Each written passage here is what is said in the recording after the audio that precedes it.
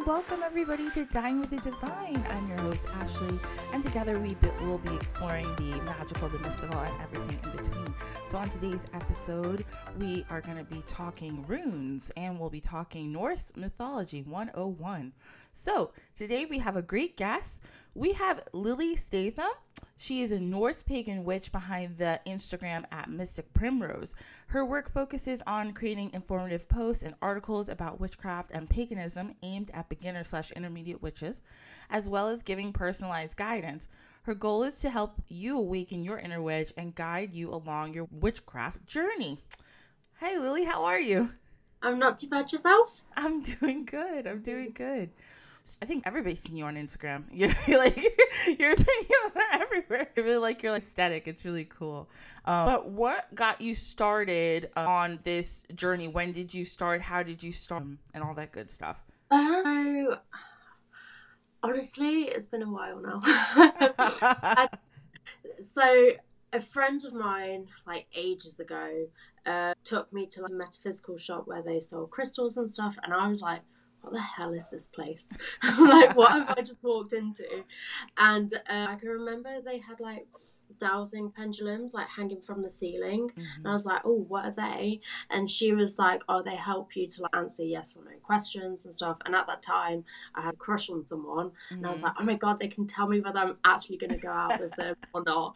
So me being like 16 was like, okay, I've definitely got to get one of these because I know all my answers and stuff. And then it just like went from there. I don't know, it just, I didn't really realise it was all like witchcraft and stuff. Mm-hmm. And I think I like stumbled upon how to create your own altar, and I made it in like the back of my wardrobe because I didn't want my mum to think I was like a weirdo. Yeah. Like, why are you getting salt from the kitchen? I was like, leave me alone, I know what I'm doing. And then just like, honestly, I had no idea what I was doing, I'll be honest. But it just like went from then. And I think I ended up creating my Instagram just mainly a place where I could take like witchy photos for myself and not put them on my own personal one. Mm-hmm. And not have like people judge me. Then it was like after the first few posts, people started liking it, and I was like, what? I think I got like 100 likes or something on like my third post, and I was like, what the hell is this? I've never had this many likes in my life. So I just went from there, and then it just grew into what it is now. Yeah. But I think Instagram is it's helped me like document my journey and encouraged me to like learn more and stuff, because obviously people showed an interest in it and they started asking me questions, and I was like, I don't know the answers to this, I need to Google it before I respond. Yeah. And it's just gone from there. So I'm slowly getting there with it. Yeah. That's awesome. I love how, and this has happened, I think, to a lot of people. It happened to me too. I feel like we were all spurred on at some point by a question about a relationship. Like that's how I started learning tarot, was because I broke up with like my first love, and I was like, I went to Barnes and Noble, and I was like, I saw a book, and I was like, oh, is he gonna come back?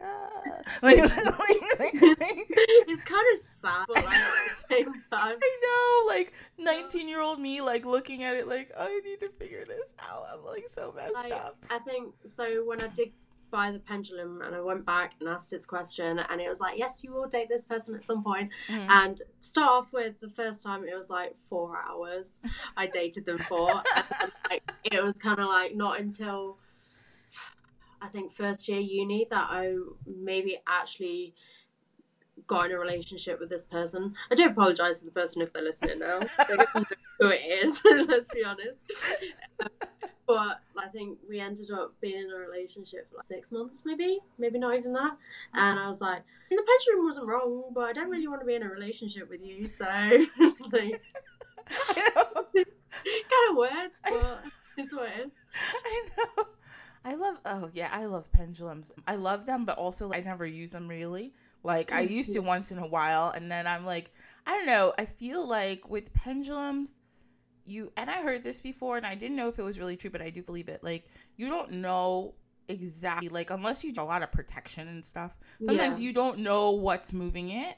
And I tend to not think about that sort of thing. It's like the number of people that have asked me on like my Instagram. I don't know whether I'm just going to out myself right now. But do you cast a circle beforehand? Do you do like protection? And I'm like, I'll just go for it. Whatever comes, I don't care that much. So if anything happens, I'll deal with it later on. But if I can just get away with it without doing that, you're just like raw dogging your witchcraft, and I love it. And there's nothing wrong with that. It hasn't come back to bite me on the bum just yet. I'm sure you're gonna be absolutely fine. We'll find out. It'll be fine. I really like about what you do on your page is, like we talked about in your bio, you do a lot of beginner stuff. I think that's so helpful. You're like a little bit younger than me, but I know when I was 15, 16, and I was like really interested in spirituality and stuff, there was like maybe a few books like you would pick up, and there's not a lot of stuff. And I find that now on the internet, there's people who do it the way you do it, who do, okay, this is how you would start, this is how you would do it. And then there's a lot of people who talk and use a lot of lingo and words, and sometimes they don't explain it. And that's no problem. Maybe they're aiming towards like a different crowd, and that's not an issue. But I really like that you aim for, okay, guys, like this is how you're going to do it, even if you're doing it the first time, and you just show people step by step. I think that's so helpful, and I think that's why a lot of people really... I think like the reason why I like don't like talk and stuff with him is because I'm rubbish at explaining things. Like, I'm actually terrible. So I'm like, you do this and do that, like film it and then just not dumb it down, but like make it as basic as possible. And like I can't be bothered to make it complex. Like I'm doing a spell because it needs to be done, and like unless it's like some big grand gesture thing or some big thing that I want to like manifest, then maybe I'll take it a little bit more serious and go a little bit more like complex. But other than that, like it doesn't need to be over the top. And I think people think you have to do it in such a specific way and you have to do it this way. It's going to go completely wrong if you do it this way, but it doesn't matter. Like, as long as it works for you and you kind of like in the right ballpark with things. If you're doing like a protection spell, you're using things that include, what's the word, that correspond with like protection and stuff, then that's fine. And you're not just using all sorts of random shit. Like, it's fine. There's no like rules and regulations to it. And I think especially when I get people in my comment section going, you've got to do it this way, you've got to do it that way. I'm like, is it needed? Yes, it works for you, but it doesn't mean you need to like shove it down someone else's neck saying they have to do it this way. Yeah. Like at the end of the day, it's your own practice. Do what works for you. I'm just showing you what's worked for me. It's up to you whether you completely copy it or you make it your own version. So. Yeah, and you think like in every, say it's like you're doing something and it's about like abundance. In every culture in the world, they have some type of practice for abundance. So I think it's about intention, right? So like if you are doing it a certain way and someone comes in your comments like, well, that's not the way I do it. Okay, cool. Like that's fine. Like you can do it any way you want. I think it's like ice cream vans. That's fine. I don't want an ice cream. I know. But what was I saying? I think my most recent post about doing like writing the runes on like your wrists and stuff, the number of people I've had, no, you meant to write it on your left wrist, you meant to write it on your right wrist. I'm just like, I've been taught this, you've been taught that, you do what works for you and I'll do what works for me. Don't come at me in the comments because you've done it a different way. It works for me and that's how I'm going to do it. So you go do what you want to do. Like, I know people get very picky and what's the word, like gatekeepy about practices, and like that, again, that's why your page is good, because you're like, no, this is just one way to do it, everybody. And you find like a lot of people, I see a lot of people, you know, we all read the books and we do this and we do that, but eventually if you keep practicing, you find a way that works for you. What way helps you do this thing the best or helps you manifest this the best? Having a starting point is the best thing. So that's why it's good to see somebody do it. I don't know. You really seem to really have passion for teaching people. And where it's come from. I was gonna ask you. I was like, where? I was like, did you always like want to show people, or was it just like you just love doing your craft so much that you're like, I'm just gonna share it with the world? I think it's more that, as then like, I don't really know. So I started doing like posts they were just like witchy aesthetic posts. Mm-hmm. And then people were asking questions, what does this do? What does that do? And at that point, I felt like I didn't know enough to be able to teach someone, Mm-hmm. because obviously I'm still learning. Like, I don't know everything. Yeah. And I think I just when reels started like coming in, I think I did like a couple of like spell jar videos, and gosh, they were absolutely horrendous. Like, but like they did better than everything else did. So I just went with the flow with that, and then it's got into me teaching people. And it's not until, say, I join a podcast or I talk to someone where they're like, "Oh, you teach people." I'm like, I guess I do. Like, I'm just filming in my office. Like, I'm just in my own little world. Because you don't like obviously see everyone from the internet, do you? Yeah. And it's kind of like, I'm just posting on my account as I've always have done. And then when people start asking me questions, I'm like, oh shit, people actually look up to me so to tell them stuff. So I'm like, okay, maybe I need to actually get my shit together. And like, I've never wanted to go down like a teaching route. It's kind of just happened. But I wouldn't be able to teach anyone about any other thing. So it's the only thing I can teach people about. Oh no, that's fine. It's something that you, like you said, you've never been meant to go down a teacher path, but it's something you're so passionate about. So it's probably, it makes it easier because you're like, oh, okay, I don't know too much about this, but I'll explain it. I think it's because, so like, I've been invited to do some workshops in Costa Rica. Oh, wow. To do with like witchcraft and stuff in the start of next year. And I've never done anything like that before. Mm-hmm. And it terrifies me a little bit because, so I originally did a degree in zoology, which has nothing to do with witchcraft at all. And I've been so rubbish at presentations. I know at uni, like, there'll be one thing I just struggle with just because I can't remember what to say or anything.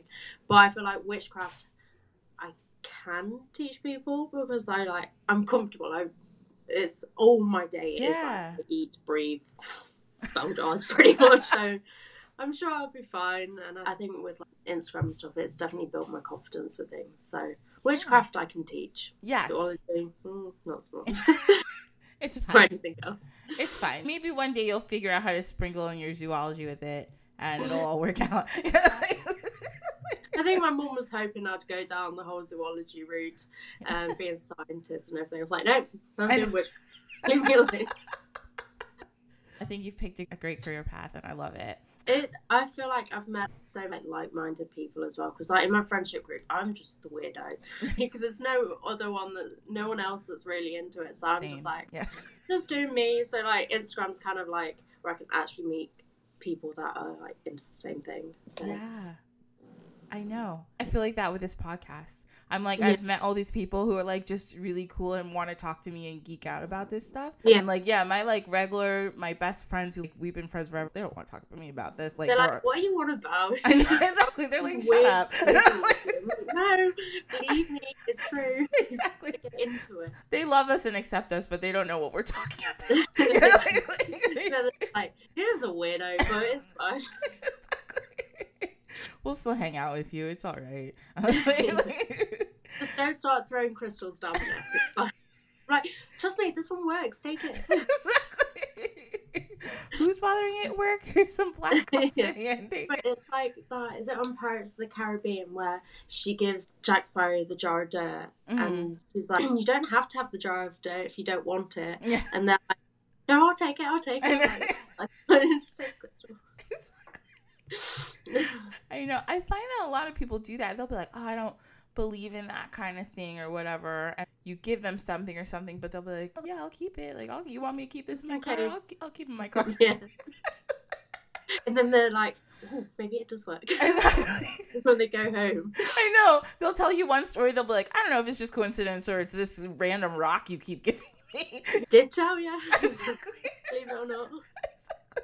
You don't have to believe me, but it works. There's a whole group of people out here, and we all know. Believe the weirdos. We're only trying to help you guys. Okay, so we're going to go to our next section, which is where we talk about our dish of the week. So I have this book, and I really love it. It's called The Kitchen Witch's Cookbook, and it's by Patricia Telesco. it has lots of interesting, different, random recipes for like all different types of things. Some of them, and in the back it has an index. Some of them for abundance, some of them for love, some of them depending on like astrological symbols, which I'm terrible at.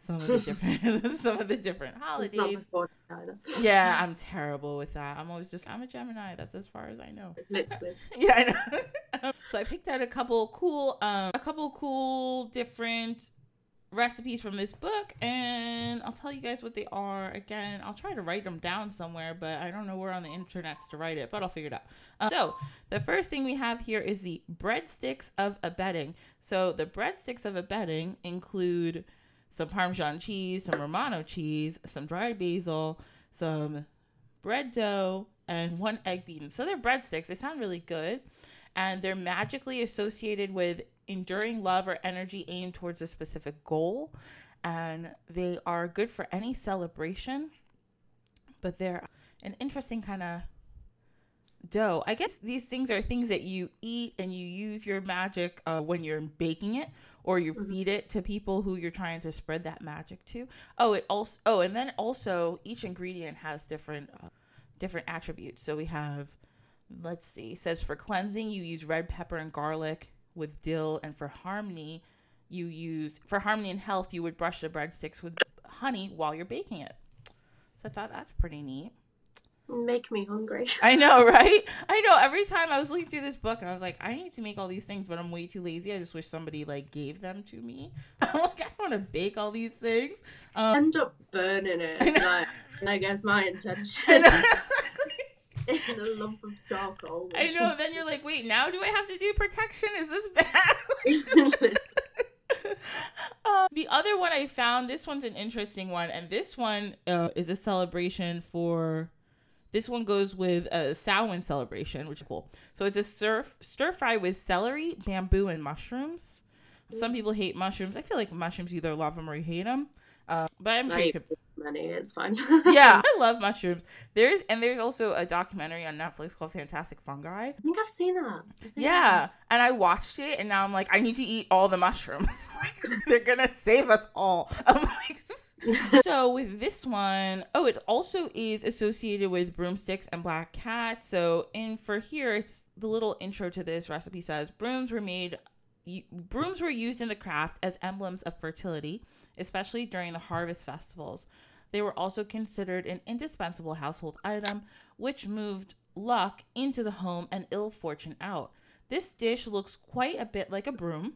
If you lay some uncooked sprouts on top of the serving dish as shown below in the book, black cats have the honorable position of being one of the most widely known of which is familiar. So for this dish, you get some sesame oil, celery stalks, bamboo shoots, woodier mushrooms. I think woodier mushrooms, are those the chicken ones? The ones that are chicken of the woods? I'm not sure. No. Clove garlic, soy sauce, celery, alfalfa or bean sprouts, and cooked rice. Sounds pretty good. Sounds like you're a nice stir fry that you would put on top, and it's really good also if you're studying Wicca, craft workings, magical circles, or honoring magical history. So that's that one. I love that one too. It actually sounds like something I've made in the past, probably not with an intention, but it was like, oh, this is easy for dinner. Yeah, like I'm gonna make this. Literally. Exactly. And our last one, flipping to the page here. Our last one here, we got rose mousse, which sounded pretty good. So in southern Greece, the Sabirites were said to be such light sleepers that a folded rose petal beneath their pillows would disturb them. In contrast, John Gerard felt that a scent of a rose aided sleep. Ancient Greeks ascribed the rose to the goddess of dawn and the goddess of silence, which may be why the rose appears in many medieval banquet halls as a reminder of confidentiality. Okay, you add a whole bunch of sugar, almost 7 cups of sugar. That's a lot. Some water, some roses, some lemon juice, some egg whites, some rose brandy. I didn't even know they had rose brandy, and some vanilla. And you dissolve all this in a large saucepan. You wait for it to crystallize, and then you eat it. It comes out like a fruit jam. Sounds pretty good, actually. And you could probably put it on a biscuit or a scone, would probably be really nice. So some of the magical attributes of this recipe are awareness of others' feelings, helping you enduring romance and trustworthiness, and to help you get some sleep. And it is the celebrations. It goes with our renewing vows, forgiveness rituals, festival of brightness, and asking festival. And hands down Monday. I don't know what hands down Monday is. I'm gonna look it up. Okay, so that's our dishes of the week. Again, this is from the book A Kitchen Witch's Cookbook. I'll put it in the show notes, a link to if you want to get this book. It's pretty good. So this is a part of the show where I plug myself. So if you enjoy the show, you can follow me on all the socials. I'm at Dine with the Divine on Instagram and Dine with the Divine on Facebook. And if you really like the show, you can pause it even right now. Unless you're driving, don't do that. Wait till you get home. You can make sure you're following us on whatever app you listen to us on. And you can give us a 5-star rating because that helps other people find us. You can also give me a tip if you really want. You can give me $1, you can give me $5, you can give me nothing. It doesn't matter. But just so you know, you have the option. It's in the show notes. And if you have any questions, comments, concerns, feel free to email me at dinewiththedivinepod@gmail.com. Okay, cool. Let's move on. So our next subject, it's tea time. So tea time, we do a little educational thing. Our whole thing is kind of educational today, but we're just going to keep going. We're going to talk about runes.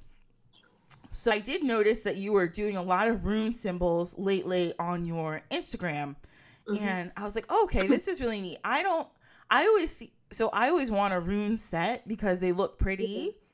Like I always see like different people put them on different crystals and stuff. And I always like, oh, I want to buy one. I have no idea how to use them. They're just really cute. I think like I started using them mainly because I had no idea what I was doing with tarot cards. And there's like, how many tarot cards? Is that 56 or something? Oh, 78. I'm way off. No, that's fine. Whereas with runes, there's like 25. I'll just go down that path because it's easier. And I don't know, I feel like I've been more drawn to them. Tarot cards scare me a bit. I think it's just a lot to learn. That's fine. Yeah, and that's the cool thing about divination is everybody has their own method. Like some people use bones, some people use runes, some people use shells, some people use coffee grounds. I can't do coffee grounds, but that's why divination's so fun. Because there's a million different ways to do it. So if you're like listening to this and you're like, what are runes? Runes. So this is like a definition I got from this. I think it's a New World Encyclopedia online. So this is like the historical rune definition. Okay. So runes are letters in the runic alphabets of the Germanic speaking peoples, written and read most predominantly from at least 160 CE onwards in Scandinavia in the Elder Furtherark script and the Younger Furtherark script. So these are two different types of scripts. The Younger is like the modernized script of the Elder, obviously, which illuminated the Viking Age, which was from about 790 to 1100 CE, as well as in England and the Frisia in the Anglo-Saxon Furtherark. Yep, I know that sounds a little confusing, but basically all you need to know is this was an alphabet. People use these letters for different things. And during the Viking Age, so that was when there was a lot of Norse people traveling around from 790 to 1100. They were using this writing system and writing things down. And then it also spread to the different Germanic peoples are people in they're all the different Germanic tribes that were in mainland Europe. English is way more connected to Germanic languages than we are to like the Romantic languages, like Latin. So I know it seems everyone's like, oh, it's like Latin. It's not really. Old English is more like Germanic. So we're actually more connected. Our language that we're speaking right now is more connected to the runes than Latin. So anyway, so the people use them. They were really tough to decipher at first, but then a lot of scholars went and did a lot of research and they figured it out. Let's see. So then what are runes and how did they come to be? So one of the ideas is in Norse mythology, they say that there was the god Odin gained the knowledge of the runes after sacrificing himself and hanging on the world tree for 9 nights with no food and no drink. We're going to talk about the world tree in a little bit. They were said to be inscribed on different things by the Norns. The Norns are the fates in Norse mythology. So in different cultures, they have the fates. There are usually 3 witches. That's always seems to be the theme. It's always 3. I don't know. It's 3. It's 3. It's always like 3 women. One's young, one's like, it's always the whole maiden, mother, crone. That's usually how they go. And it's in so many different cultures. It's the same. So the Norns are the fates, and the Norns were said to have written these runes down, and then Odin figured it out. And Odin, he hung on the world tree for a really long time and figured out how to read them. So one thing I think is really interesting about Norse mythology and the way people have said to read runes is that for the Nordic people, and this is a quote from a different website, I put it in the show notes. For the Nordic people, destiny is not linear. It does not follow a straight line from one point to another. It's seen as a spider web where many threads are intertwined. Our actions affect the personal threads, but also the threads of others. There's a concept called word destiny, which is the actions affect our present, past, and future. The first Norn weaves the word, the second does the spinning, and the third sets the fulfillment of the destiny. The latter often has to undo everything if the first 2 change, which I think the concept that people don't really get about divination. I think in divination, and you can tell me too what you think, Lily, like when you read something for somebody or even for yourself, people will say, tell me my future, tell me what's going to happen. But I always tell people, like, if tomorrow you decide to dye your hair a different color, it may just change everything. I think, like, people just expect, like, I think my friend ages ago, I think her mom had a tarot card reading done, and I can't remember exactly what it was off the top of my head, but it was like this was going to happen, but the way they said it was that it's like set in stone, and she like avoided everything. Mm-hmm. I honestly can't remember what it was off the top of my head, but she avoided like all the scenarios that might lead to that. And it's just like tarot cards, they're meant to be there to like give you an insight into, say, like a situation that you're not too. Why is my dog chasing her tail right now? Ginny? You're paying attention to me. Behave. So, what was I saying? With like tarot cards and stuff, like nothing's set in stone. And like you said, if you suddenly decide to change your viewpoint on something, then the whole tarot card reading could change. And it's just to give you insight into, say, a situation. It could be like a relationship with someone, and it could be like, the way I take it is that that's how the reading gives you how you're feeling right there and then. And if you were to like wake up tomorrow and be like, you know what, I'm going to do this instead, ignore the tarot card reading, then it like change slightly then. So like it's not set in stone, and I guess this is what like people are terrified of with tarot card readings, and that it's all bad and everything, but interpret it how you want to. There's nothing to. I'm a little bit scared of them, but there's nothing to be scared about. I'm just scared of being outed. Yeah. What I don't want to hear. But you did ask me. I was like, yeah, but I didn't need telling that. I know. So, shut up. Just pull another one. It'd be the same thing again. Exactly. I know. People like. I always tell people like this is the highest probability. And I think this is in most forms of divination. Some are different, but I always say, like, this is the highest probability if you don't change anything about what you're doing. If you do everything the same and you go into this situation, this is the highest probability of what happens. But a lot of the time, people are asking a lot of the time about relationships, which is fine, because I get that, as we spoke about before. So when people are like, oh, should I break up with them? I'm like, well, if you continue down this road and you've told me all these things that this person has done, or how they treat you in a good or bad way, or whatever you tell me, this is the highest probability of what can happen.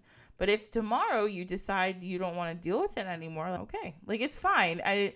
Yeah, nothing is set in stone because things change all the time, and all people and every form of divination is trying to give you power for your own life. You don't have to sit there, and like I can't, like you said, like your friend's mom, I'm not gonna do anything. No, that's not the point. The point is we're just trying to empower you and tell you this is what could happen if you keep doing these things, but you shouldn't be nervous. Just be aware. I think that's the thing with, say, if you're a tarot card reader and stuff, and if someone then comes to you with a personal situation and they're using, like, I don't know, will I get back with X, Y, and Z or something like that after they've broken up, and then they then turn around and say, but the tarot cards reading said that I would, but now we're not together. It's just, I think it's hard in the fact that then they'll then put the blame on you, but at the same time, they need to, like, educate themselves in that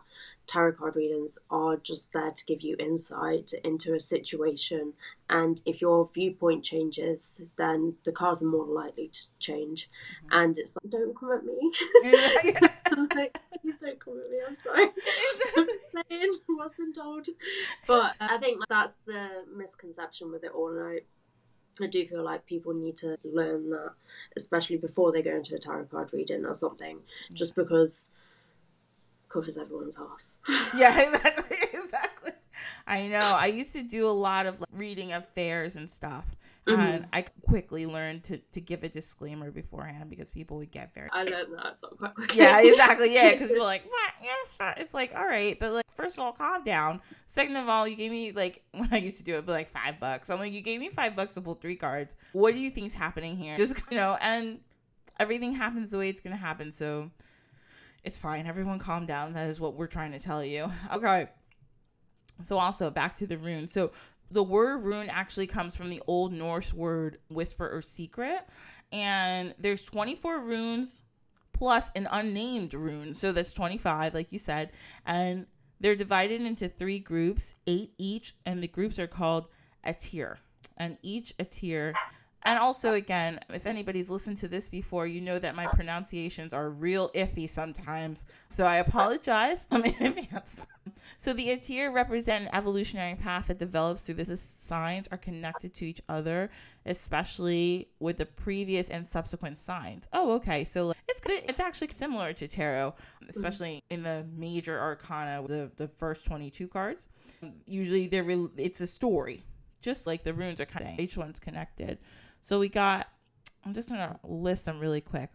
So we got, I'm not going to say the Norse word because I will mess it up. Some of them are fine to say, but so we got one that's like sense wealth, power, trolls, mouth, road, torch, talent, joy, havoc, night, freeze, harvest, strength, hidden, defense, sun, warrior, birth, luck, human, lagoon, living, dawn, and estate.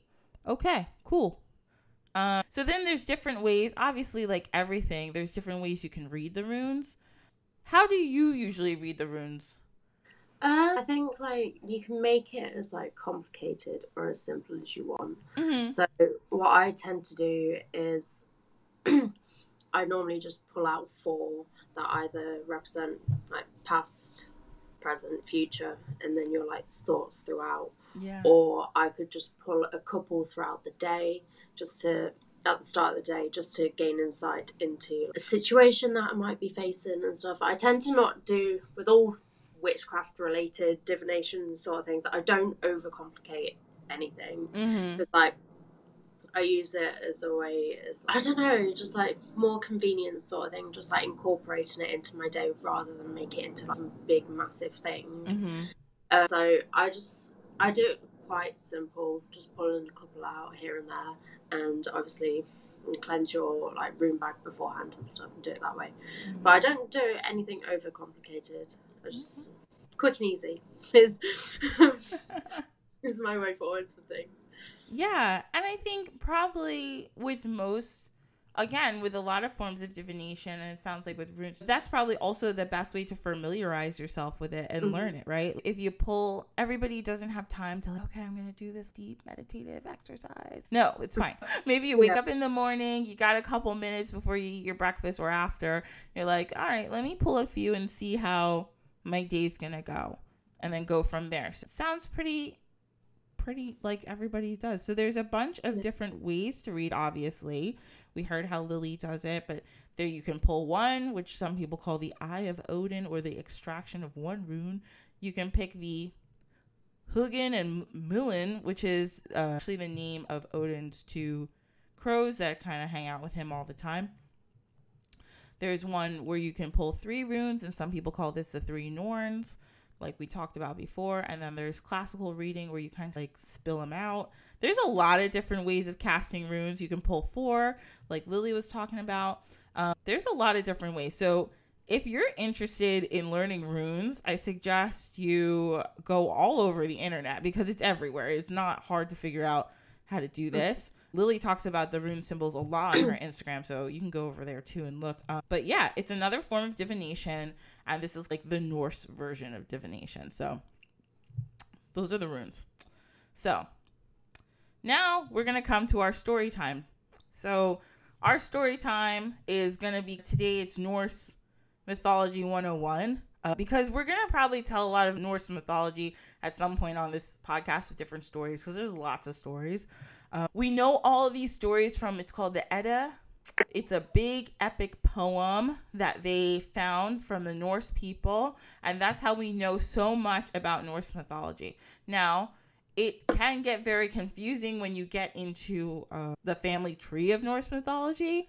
I put like a link in the show notes. Some people just appear.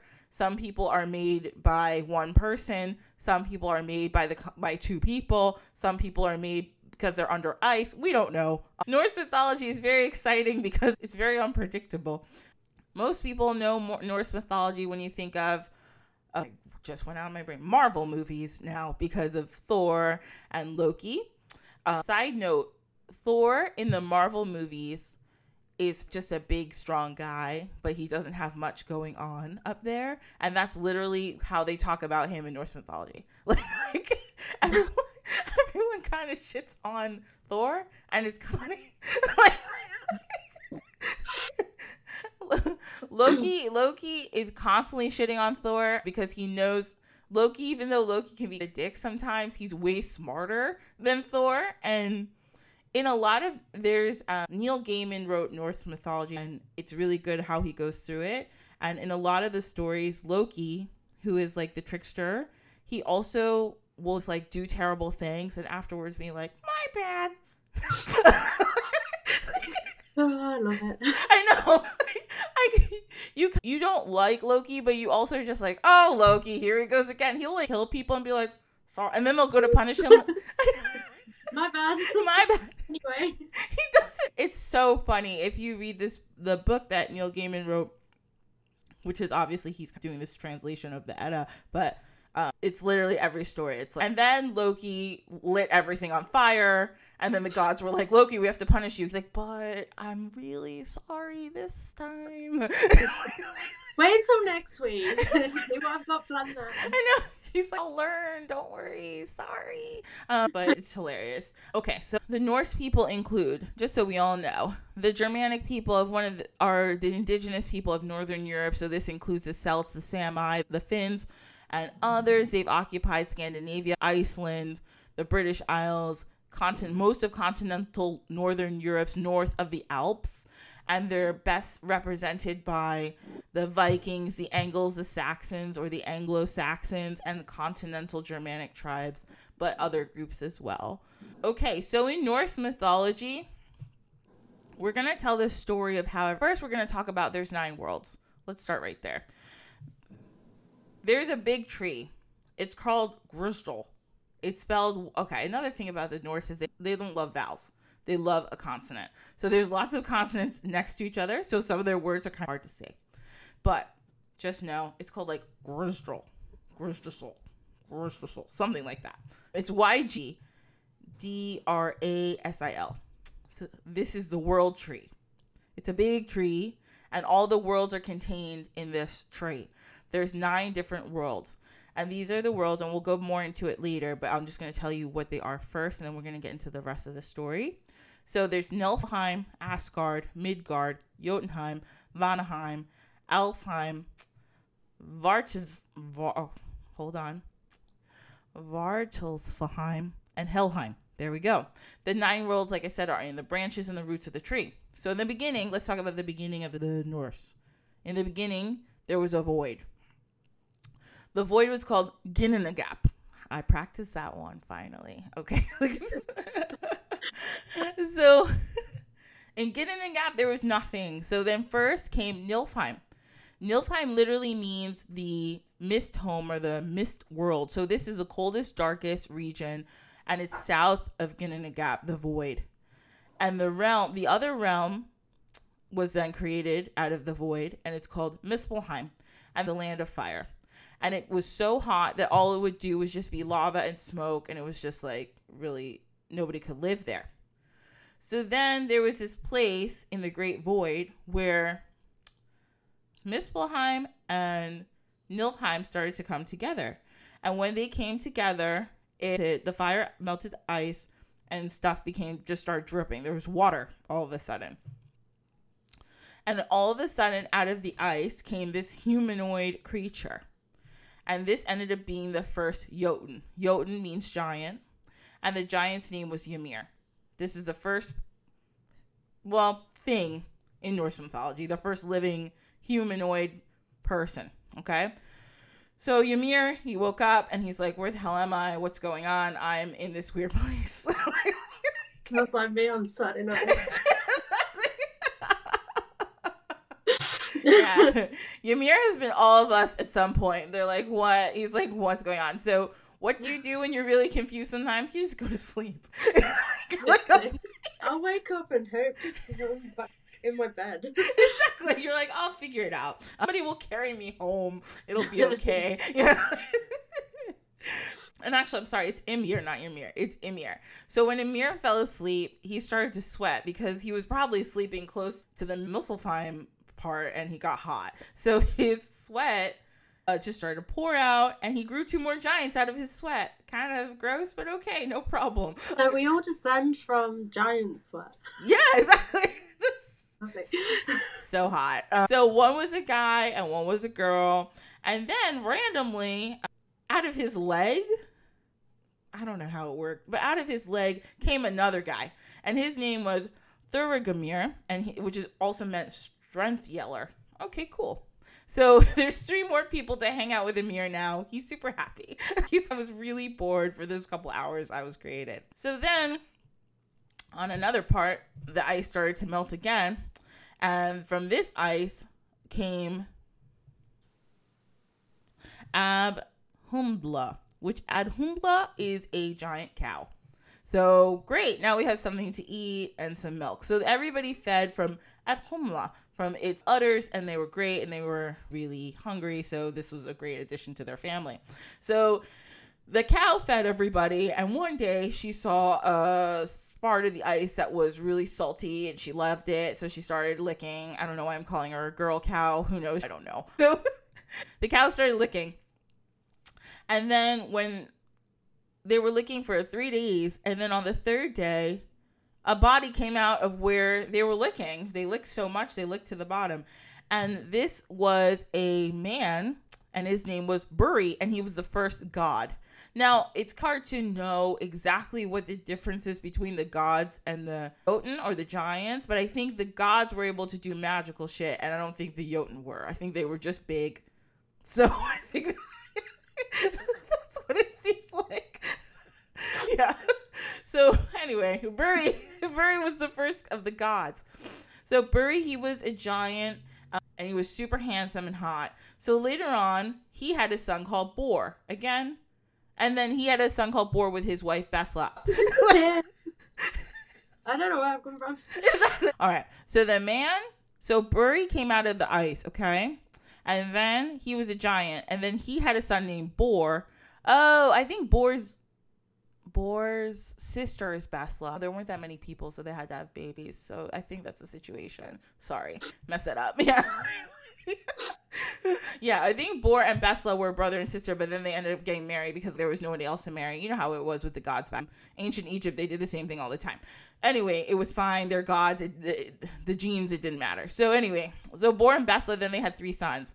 The first one you've heard of before, Odin. Vili and V are his brothers. You don't really hear about Vili and V that much, but Odin we hear a lot of. Odin, aka Woden, aka like a million different names depending on which Germanic tribe you're talking about. And Odin is for Woden's Day, which is Wednesday. So Wednesday. If you've ever read American Gods, Mr. Wednesday is Odin. I'm obsessed with American Gods. I talk about it way too much. Anyway, Odin, Vili, and V. So Odin, Vili, and V were just living their best lives out here. They were gods too. And they got nervous. They were all chatting one day and they're like, there's mad giants out here and there's only a few of us gods. And one day they're just going to kill all of us and we don't know what to do. So they came up with a plan and they're like, how are we going to get rid of some of these gods?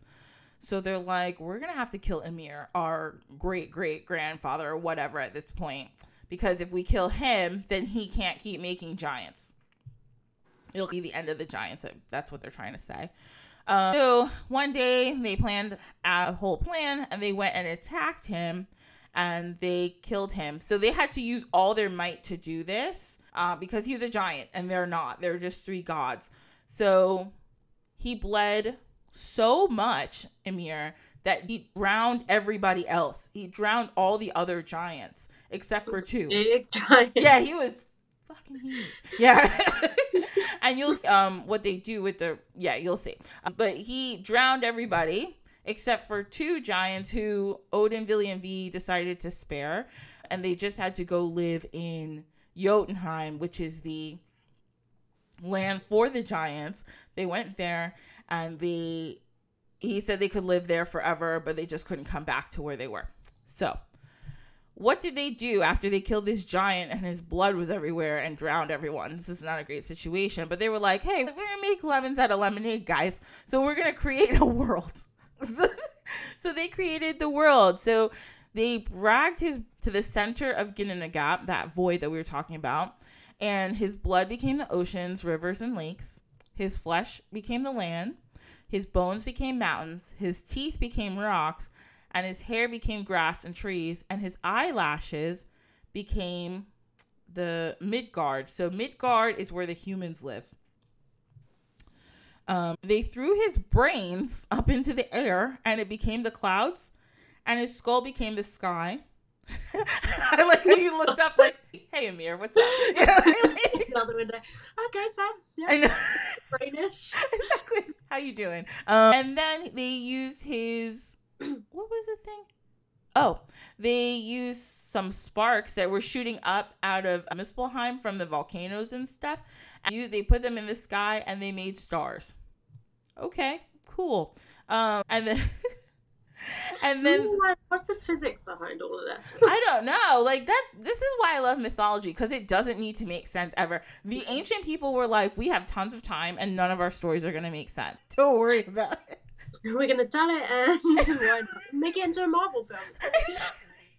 Because if you're sitting around a fire all day, you've got to make your story spicy. You know what I mean? They didn't have Instagram or Facebook or TikTok. So they're like, we got to tell stories and we got to make them good. So this is what we're going to say. Oh, so that's the origin myth, the ancient myth of Norse mythology. The second thing I'm going to talk about real quick is just the different realms, because we mentioned some of them just now, but there's 9 of them in Norse mythology. So we've got Niflheim that we talked about, the realm of fog and mist. This is the coldest and darkest part. Then we've got Muspelheim, which is the land of fire, which I think is super interesting when you think of, number 1, Game of Thrones, like the land of fire and ice. Also, that land of fire and ice is what they call Iceland, right? Because there's lots of ice there, but there's also lots of volcanoes, so they called it the land of fire and ice. So it's interesting when you think the first people in Iceland were the Scandinavian people, and the Icelandic language is like Norwegian, but 500 years behind. It's like really interesting. But yeah, so when they got to Iceland, they were like, oh shit, the mythology was right. Look at it. I think that's pretty fun. So we got those 2 words. I know. I feel like they got there. They're like, oh my God, it was real. I know. Maybe not now. You walked in, but like, I can see why. Yeah. They were probably like, oh, the stories are true. This is great. So then we have Next is Asgard, which people have heard of again from Marvel. In the middle of the world, and it's up in the middle of the world, high up in the sky. Okay, that's oxymoron, but it's no problem. So it's really high up in the sky. That's where Asgard is. Asgard is like Olympia, basically, and it's home to all the gods and goddesses. Odin is the ruler of Asgard and the chief of the Aesir, which is those specific gods. And he's married to Frigg, and she's the queen of the Aesir, but Frigg is from somewhere else, and we'll mention that in a minute. So inside Asgard is where Valhalla, people always talk about Valhalla. Valhalla is where the warriors will go after they die in battle. The other half go to Folkvangur, which is ruled by the goddess Freya. That's in a different place. Freya is the one with the cats. She's super magical and she loves cats, okay? That's all you need to know right now about Freya. We'll talk about her later. She's pretty cool. Then you got Midgard. Midgard's for all the people. And how you get from Asgard to Midgard is actually pretty cool. There's a big bridge called Bifrost. It's literally a rainbow. It's pretty cool. You get to ride it when you go down to the humans. It's awesome. But there's this guy, and I forget his name, but there's a guy who... I forget his name too. It starts with an H. And Heimdall, yes, Heimdall, exactly. Thank you so much. Heimdall is the one who guards Bifrost, the bridge, so you have to get through him, and he sounds like he's very serious about his job, so be careful. Midgard is also surrounded by a huge ocean that's apparently impassable, but not if you're from Asgard, because you can just go about the bridge. Then we got Jotunheim. Jotunheim, like I said, is the land of the giants, and they're only allowed to live over there. They're the sworn enemies of the Aesir. And it's mostly rocks and wilderness and forests because that's where the giants like to hang out. The Aesir and the Jotun are constantly fighting because, I don't know, because Odin killed their founders. So they're not great friends. Just 100 million years later, still arguing over the Exactly. They're still mad about it, so they don't have problem. And also...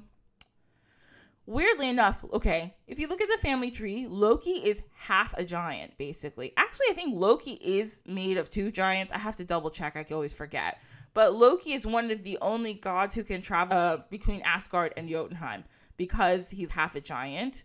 And Loki's one of those people that you always invite to the party, even though you know they're a hot mess. Because you know they're going to do something messy that we can talk about tomorrow.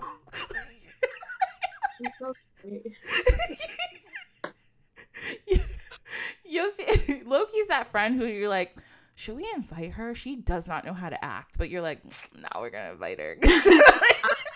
More spice to the party. Exactly. But she's gonna get too drunk, but she's gonna say something crazy, but it's gonna be fun. So you're gonna get away with it the next day. Exactly. We're all gonna get over it. It's gonna be so fun to talk about later. Like, remember how she acted so nuts?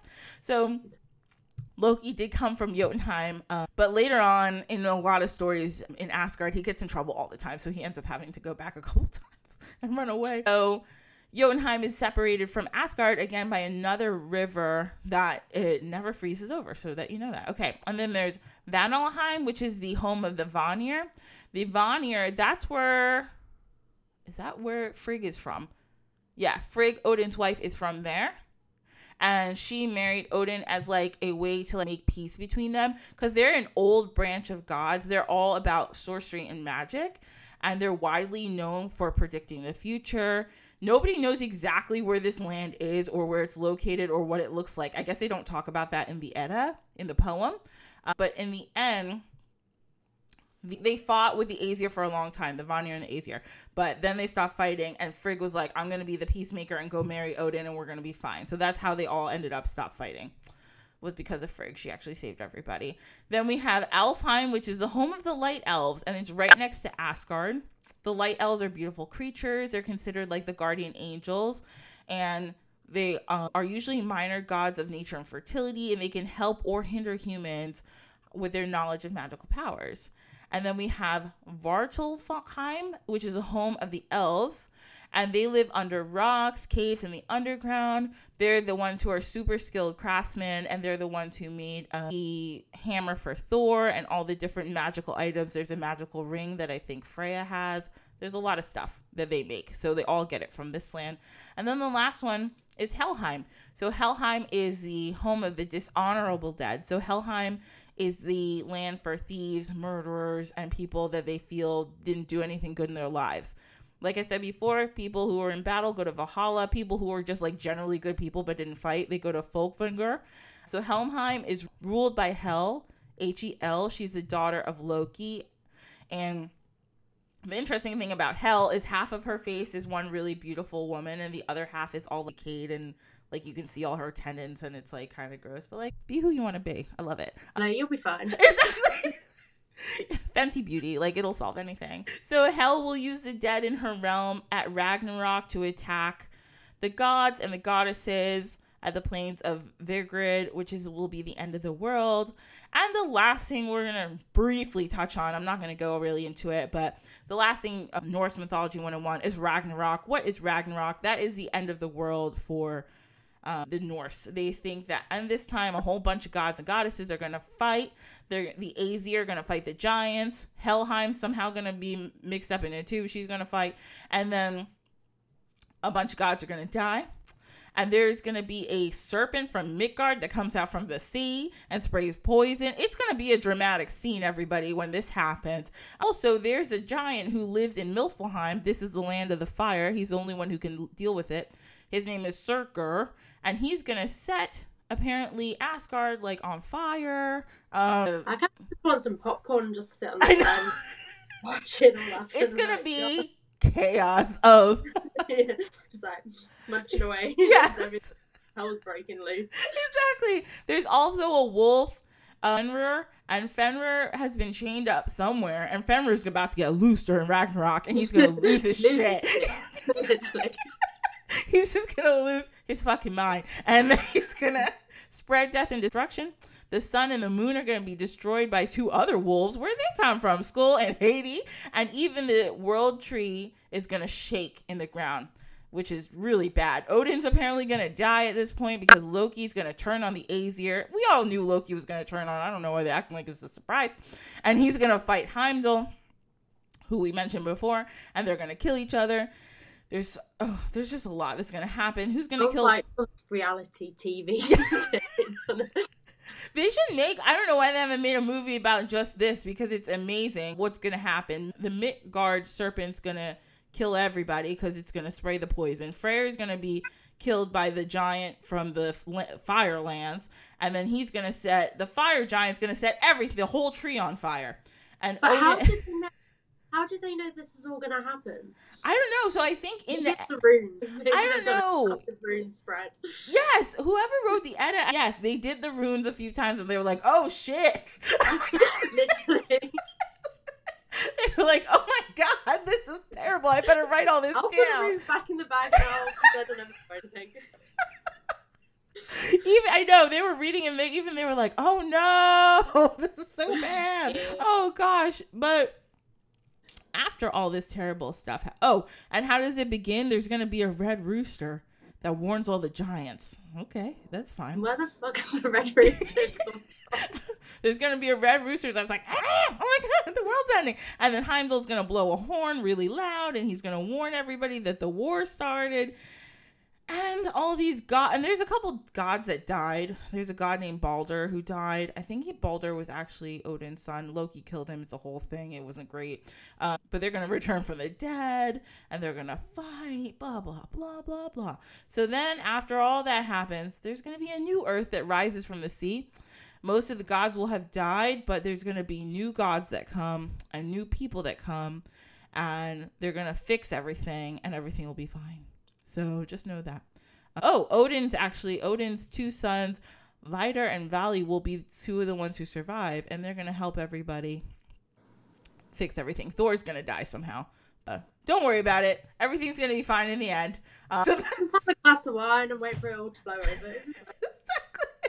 Just sit back and don't worry about it. So everything's going to be... there's going to be a dragon that feeds on the corpses, so they'll get rid of that, all that decay. It'll be no problem.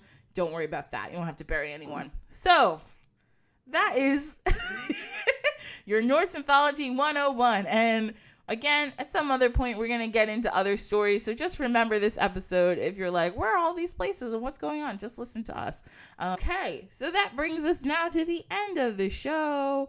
And Lily, do you want to tell us where we can find you on the internet and anything you have going on? Literally, it's at Mystic Primrose. So that would be on YouTube, Instagram, TikTok. My website is mysticprimrose.com. If you get any messages from people that have Mystic Primrose in their name, but there's lots of variations and lots of exclamation marks and different letters and all sorts, they're all just fake accounts. Please just ignore them. They'll be trying to scam you out of a tarot card reading. So just ignore that. And now you know that Lily does not read tarot. So if they offer you one, they're lying. Yeah. She's a rune girl, okay? And but yeah, that's pretty much everywhere. Okay. Thank you so much for being here. And just so you guys know, again, we're at Dine with the Divine, and we're here on Instagram, on Facebook. Again, give us a 5-star rating wherever you listen to your podcast, if you so choose. And Ashley, I'm at Sankofa HS, that's SANKOFA on Instagram, and Sankofa Healing Sanctuary on Facebook if you want to connect with me. And thank you so much again, Lily, for being here. This was Thank you for having me. Yeah, this was tons of fun. It's always a good time. And everybody listening, I hope you guys have an awesome, wonderful week, and I'll see you next week. Okay, bye.